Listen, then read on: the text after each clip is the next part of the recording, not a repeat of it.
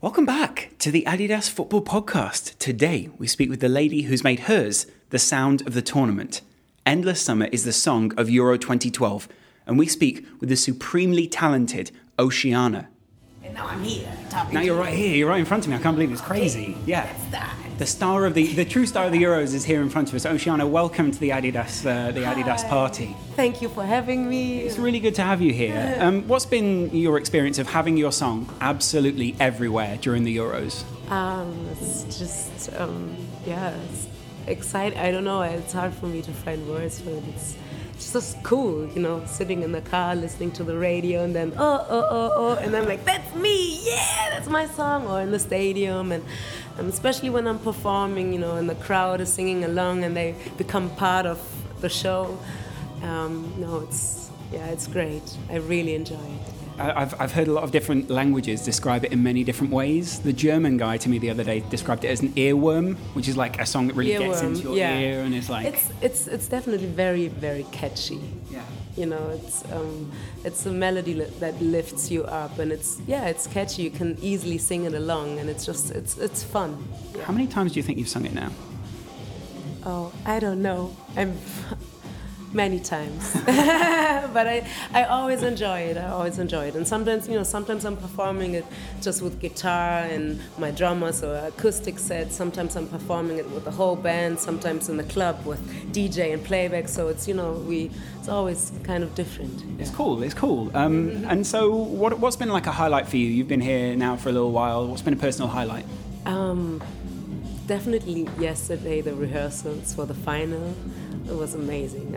I got very emotional because there were like 600 or 700 kids dancing to my song and all like screaming Oceana, and it was just amazing. And traveling. I performed in the fan zones in Warsaw and Poznan, and in Germany, of course, and in Spain. So it's just fun because football is something that brings people together, unites people, makes people happy all over the world, and it's a very big international event, and that's why it's a great opportunity for me, to perform in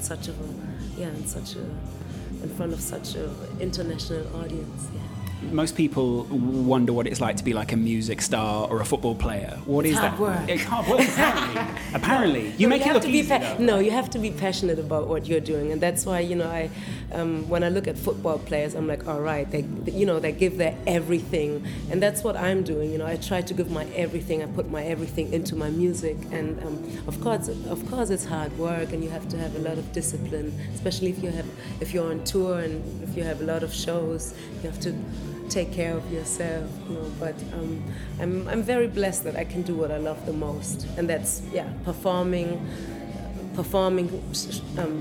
concerts with my band, writing songs, and so I'm very blessed that I can do what I love to do, and that's definitely music. It's cool too. And so what's been your experience of the two host countries, because there are a lot of people who might listen to this who haven't been. The funny thing is that I really have a history with both of the countries.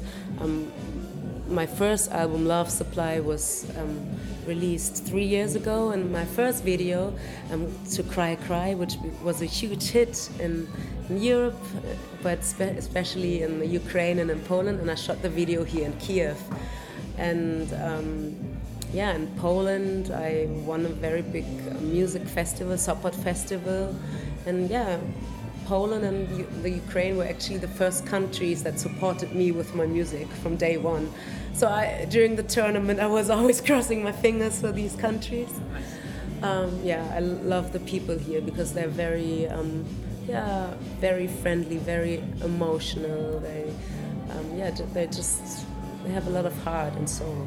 So it's a bit like coming home for you, kind of like just chilling out and relaxing. Poland, definitely, because I spent so much time there, and visiting Kiev is always nice because, of course, I know a lot of people here by now, and I have great people around me that I can work with, and so I always enjoy it, and especially in the summer, endless summer.